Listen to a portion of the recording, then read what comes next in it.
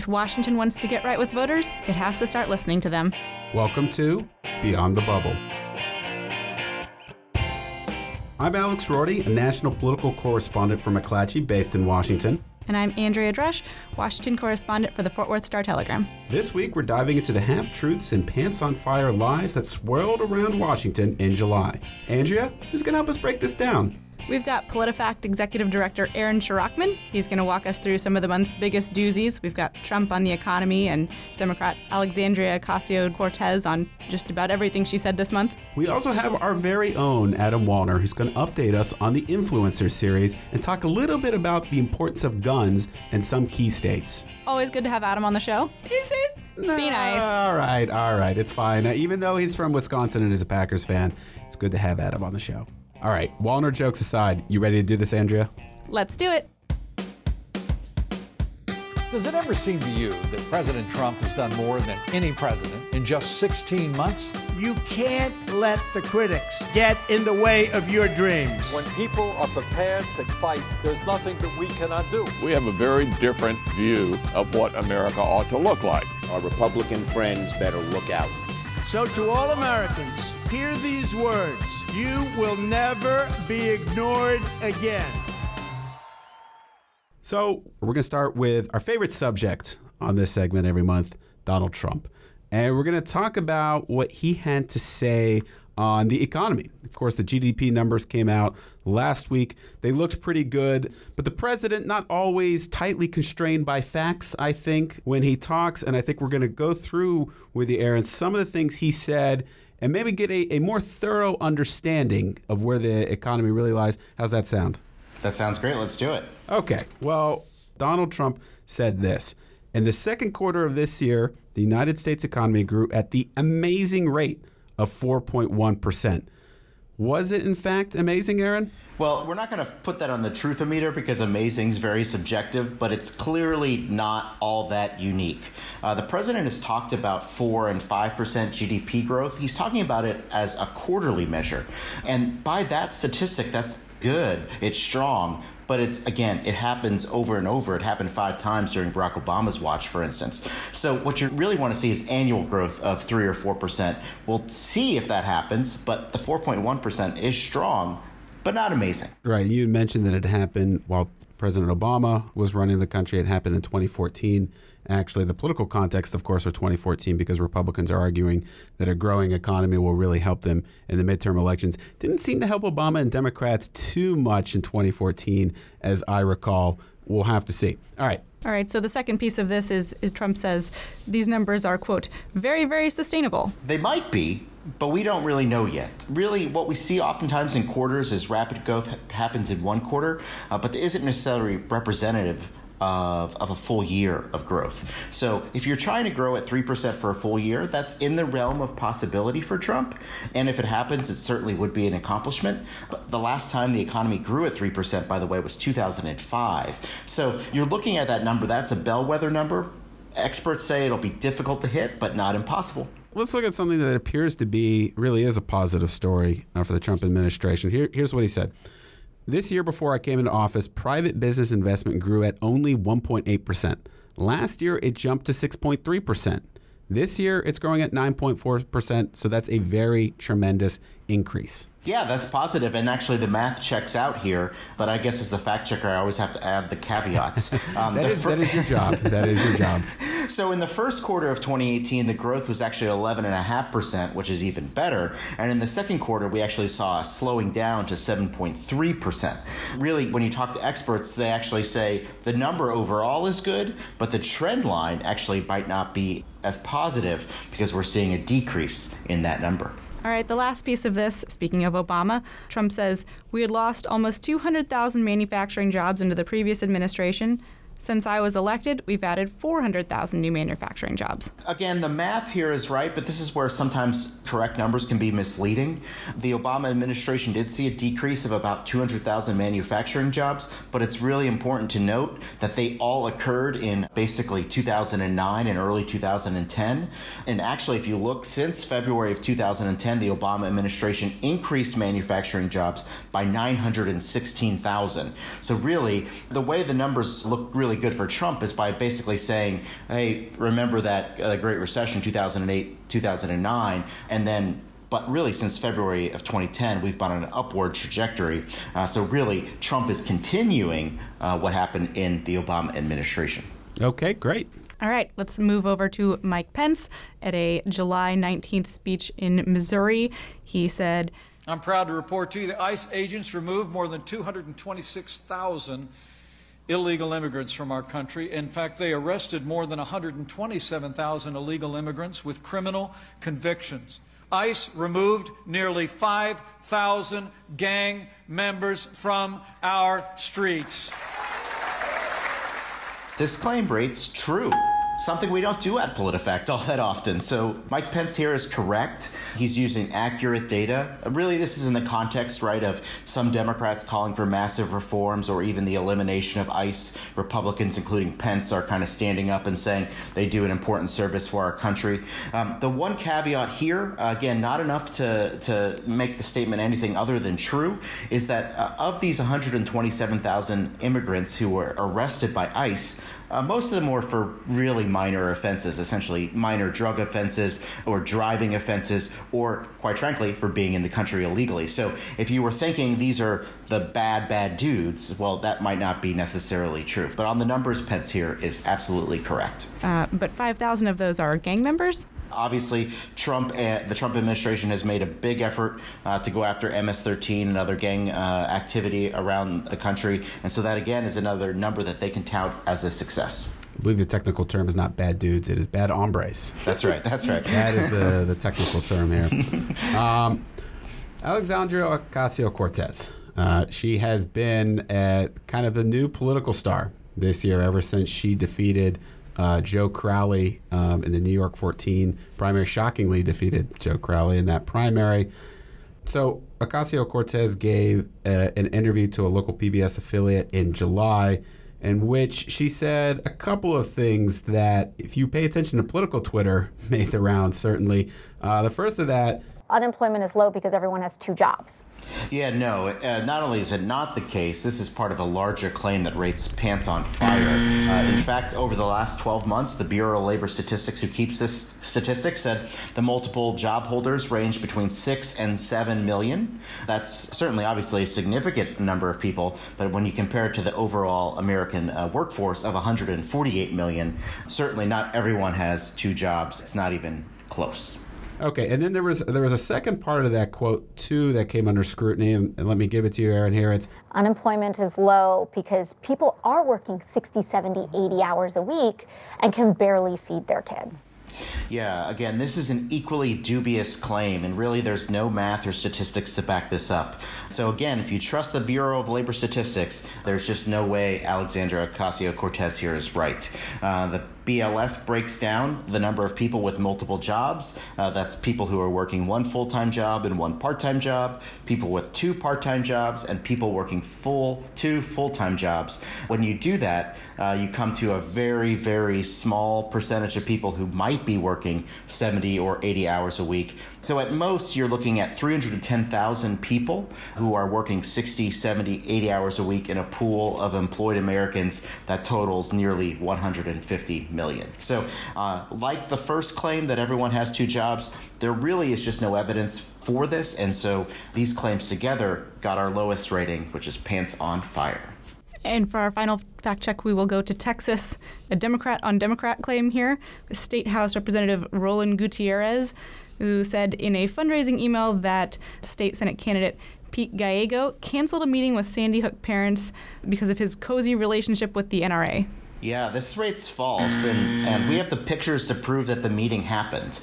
So what happened here is the Huffington Post ran a story that included some language saying that Gallego had canceled this planned meeting with the families of Sandy Hook victims. And so Gutierrez ran with that story as part of this fundraising email.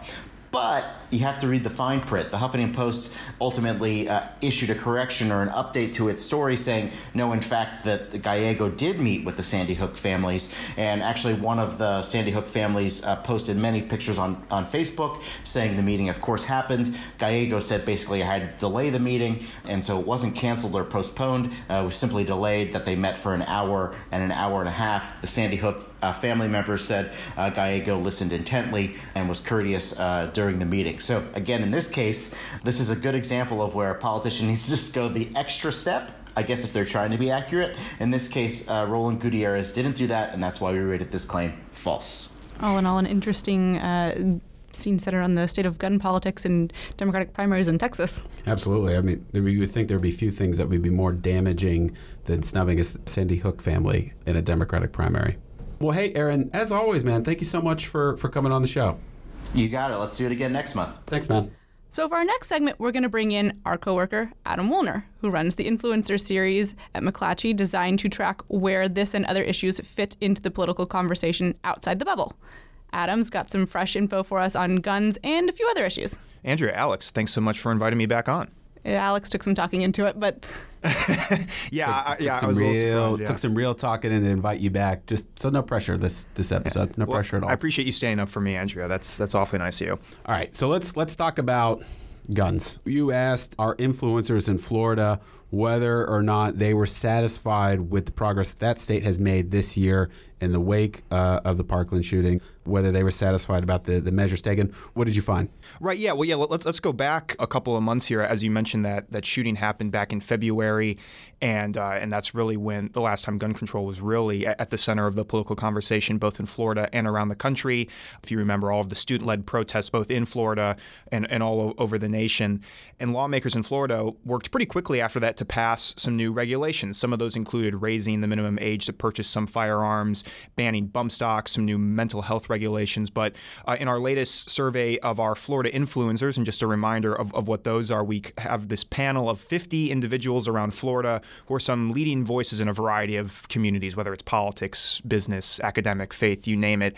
And we actually found some consensus on what they thought of the response from state officials in Florida.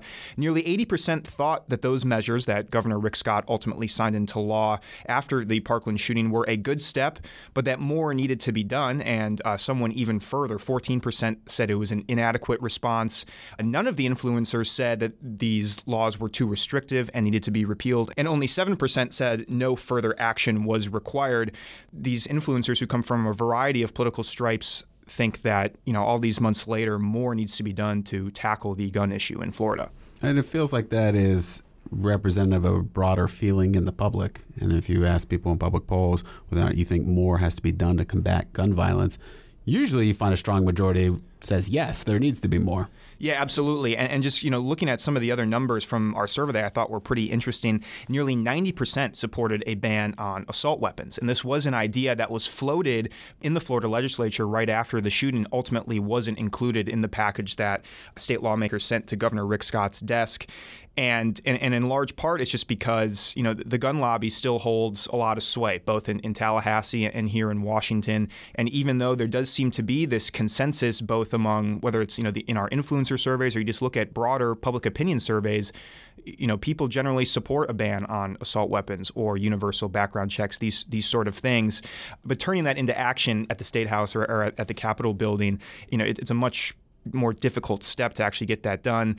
And to that point, 62% of our influencers were either dissatisfied or very dissatisfied with how state officials have handled gun issues. Just 19% said that they were satisfied or very satisfied. So something for candidates who are running for office in Florida in 2018, including Rick Scott, who's now looking to become Senator Rick Scott this November, something for them to think about as they're running their campaigns over the next few months. That's interesting. I wonder how people would respond if it were something that actually kept them from buying something that they wanted to have. It's fascinating that no one has said this was too far.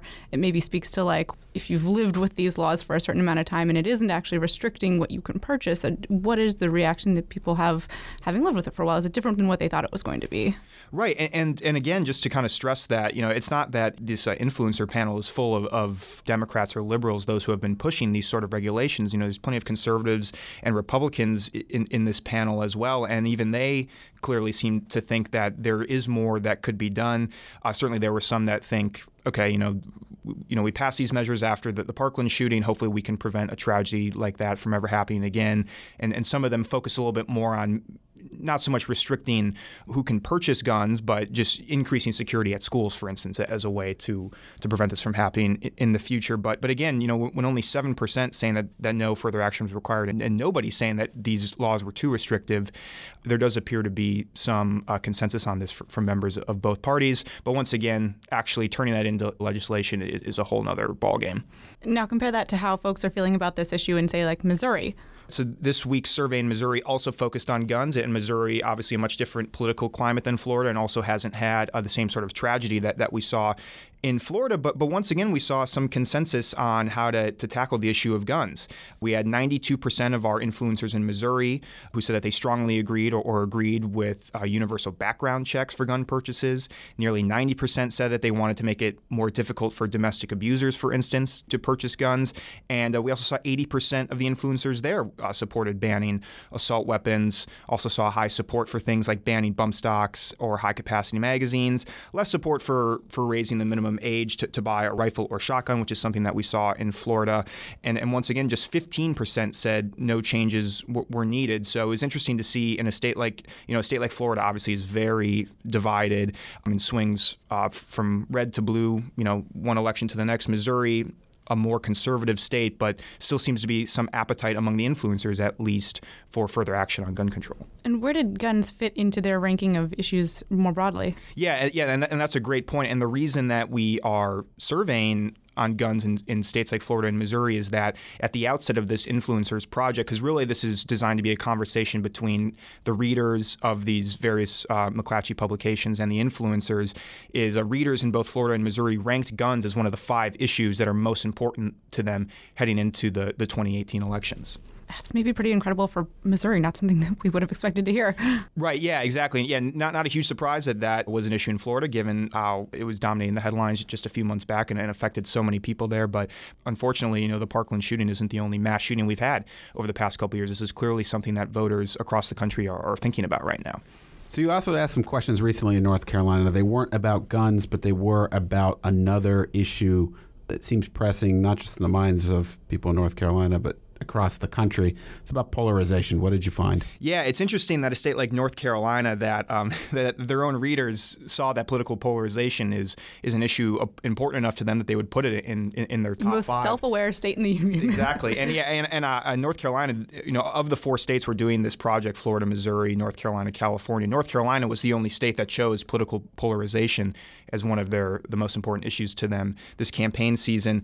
And we saw agreement from both sides that it's a problem, but of course nobody is quite sure how to fix it, and nobody can agree on what the main causes are. We did see a plurality, 42% saying that gerrymandering is a prime cause, but when you dug a little bit deeper into the data, you saw it was mostly the Democrats and the independents in our panel that identified gerrymandering, not so much the Republicans. Republicans were more likely to point to the media in general or social media more specifically for sort of heightening these divisions, both among voters and among politicians in the state. We also saw some people pointing to President Trump's influence. Now, of course, political polarization, it was along well before President Trump took office, but a lot of people pointed to Trump as someone who has sort of deepened these divisions. Pretty fair assessment, yeah, I would say. Exactly. Yeah. But not a lot of consensus in North Carolina around the solutions for polarization as maybe we saw with the gun issue in Florida and Missouri, for instance. And I guess that's not a huge surprise, right? I mean, it's a very complicated issue, and when you can't even agree on what the root of the problem is, it's tough to tackle it. I'm going to go ahead and file that under the less surprising things that we've learned in this show. The Democrats in North Carolina blame gerrymandering for political divisions, voters, and the Republicans blame the media. Exactly. Yeah, not the most surprising conclusions. But we'll see how that affects things going forward and whether or not there is room for candidates running in North Carolina in 2018 to find some sort of middle ground here and maybe break through this polarized environment. Or at minimum, introduce some civility into campaigning, I suppose. You also asked a question in our other state, California. Tell us a little bit about that. Yeah, so California, the issue that they tackled this week was education, and education was an issue that many of our other states also ranked in their top 5 of importance for the election. And the solutions are some that, I think a lot of education proponents would be in favor of, whether it's improving teacher pay, making class sizes smaller, avoiding a one-size-fits-all approach that, what works for a school in Southern California maybe doesn't work for a school in Northern California. So really it's trying to localize this and put the power in the hands of local governments. And that reflects what we've seen in other states. For instance, in Florida, we did an education survey a few weeks ago, and improving teacher pay ranked as the top issue there. Basically that, not only will that make current teachers more satisfied with their current jobs, but hopefully we can attract even more talented individuals to become teachers down the road. And, education I think it's an issue that doesn't always get as much attention here in D.C., for instance, but clearly it's important to a lot of voters in their local races around the country. And I also should mention, the last time I was on this podcast, that was our first round of surveys that we had done. This is now the 4th in a series that we're doing between now and Election Day. So, rather than me run through all the results of all these surveys, we might be here for a couple hours. I would encourage readers, whether it's Florida, Missouri, North Carolina, California, or from anywhere, to go to these respective papers' websites, whether it's the Miami Herald, Kansas City Star, Raleigh News and Observer, the Sacramento Bee, and we have influencer pages dedicated to all these stories that we've run. So you can go to those pages, look at the past stories, and keep up with the results of these surveys for those that we've done already and those that will be coming between now and November. So all part of our greater strategy to have fewer surprises in November. We want to keep track of things as they are percolating on the ground from our papers out in the States. Absolutely. Okay, it is time for my favorite segment, and I think Andrea's favorite segment. Is it your favorite segment, Andrea? This week it is. It is time for the lightning round, where everyone on the panel identifies some issue or person that they think our listeners need to know more about. Adam, you're up first. Yeah, well, let's talk about the Koch brothers, or I guess at this point it's really the Koch brother. Koch bro. Kind of interesting, the Koch brothers decided that they're not going to support a couple of Republican Senate candidates. The one that made the biggest splash was Kevin Cramer, who's running in North Dakota against Heidi Heitkamp. But sort of a little under the radar was that they're also currently not supporting Mike Braun in Indiana or Dean Heller in Nevada. Instead, they're focusing on states like Florida, Missouri, Tennessee, and Wisconsin. So putting them a little bit at odds with, I would say, with Republicans here in Washington who view North Dakota, Indiana, and Nevada as all states that they really need to be invested in this fall. Now, they're not going quite as far as to back the Democrats in those races either. And a lot of people, are questioning whether or not this is an actual shift from the Koch brothers sort of away from the Republican Party. A lot of people may remember that in 2016, for instance, the Koch brothers decided not to support Kelly Ayotte in New Hampshire due to her stance on environmental issues. What they're trying to get across this cycle is that there's a higher bar to earn their support. And clearly they're not quite on the same page with leaders here in Washington. For instance, Donald Trump this morning sent out a series of tweets blasting the Koch network. So what I'm going to be interested to see going forward is, if Kevin Cramer, Mike Braun, Dean Heller are in really tight races, are the Koch brothers really going to stay out completely? Or are they going to maybe decide that they need to get involved and help out these Republican candidates who are still closer to their ideology than the Democrats running? So, is this an actual shift away from the Republican Party, or is this maybe just a blip on the radar? Well, given the results with Kelly Ayotte last year, there's probably some Republicans who would say, if you want to make an example of somebody on this map, pick Kevin Cramer in North Dakota versus more competitive race. They did actually leave Kelly Ayotte to die last year. And in fact, she did lose re-election. Right, and by a very tight margin as well. Right. Andrea, you're up. Let's go back to the gun issue in Texas. Democrats are not the only ones cannibalizing over this issue. Our governor, Greg Abbott, also unveiled some ambitious gun safety plans after a shooting at Santa Fe High School, and it seemed politically brave at the time for a Republican governor, and right away the grassroots activists in Texas complained about it. But this week we got word from our friends at the Texas Tribune that Greg Abbott has abandoned this effort. Some of the more ambitious pieces of it anyway. He said there's a coalescence against the red flag law. And he also has gone so far as to say that he never endorsed a red flag law. He simply floated it as an idea that the legislature should consider. We don't really talk about Abbott as somebody who has much to fear politically, but I guess we've identified someone he does fear in his state, his right flank. So my lightning round this week is just a little polling tidbit I have picked up from, let's just say, like a half a dozen Republican or Democratic pollsters in the last week. A lot of polls have just gone out from House candidates. Primaries are finished in many states. Now people, even the sort of voters, are turning toward the general election. Now is the time when you really get your first batch of good polls in a lot of races. And there is a consistent theme. It's not good for the GOP. That does not mean that it's already doomsday for the Republican Party, but I had one Democratic pollster even tell me that it looks like 2006 and 2008 out there. What he meant was they would poll in certain races, and it just kept coming back better and better for Democrats versus what they expected.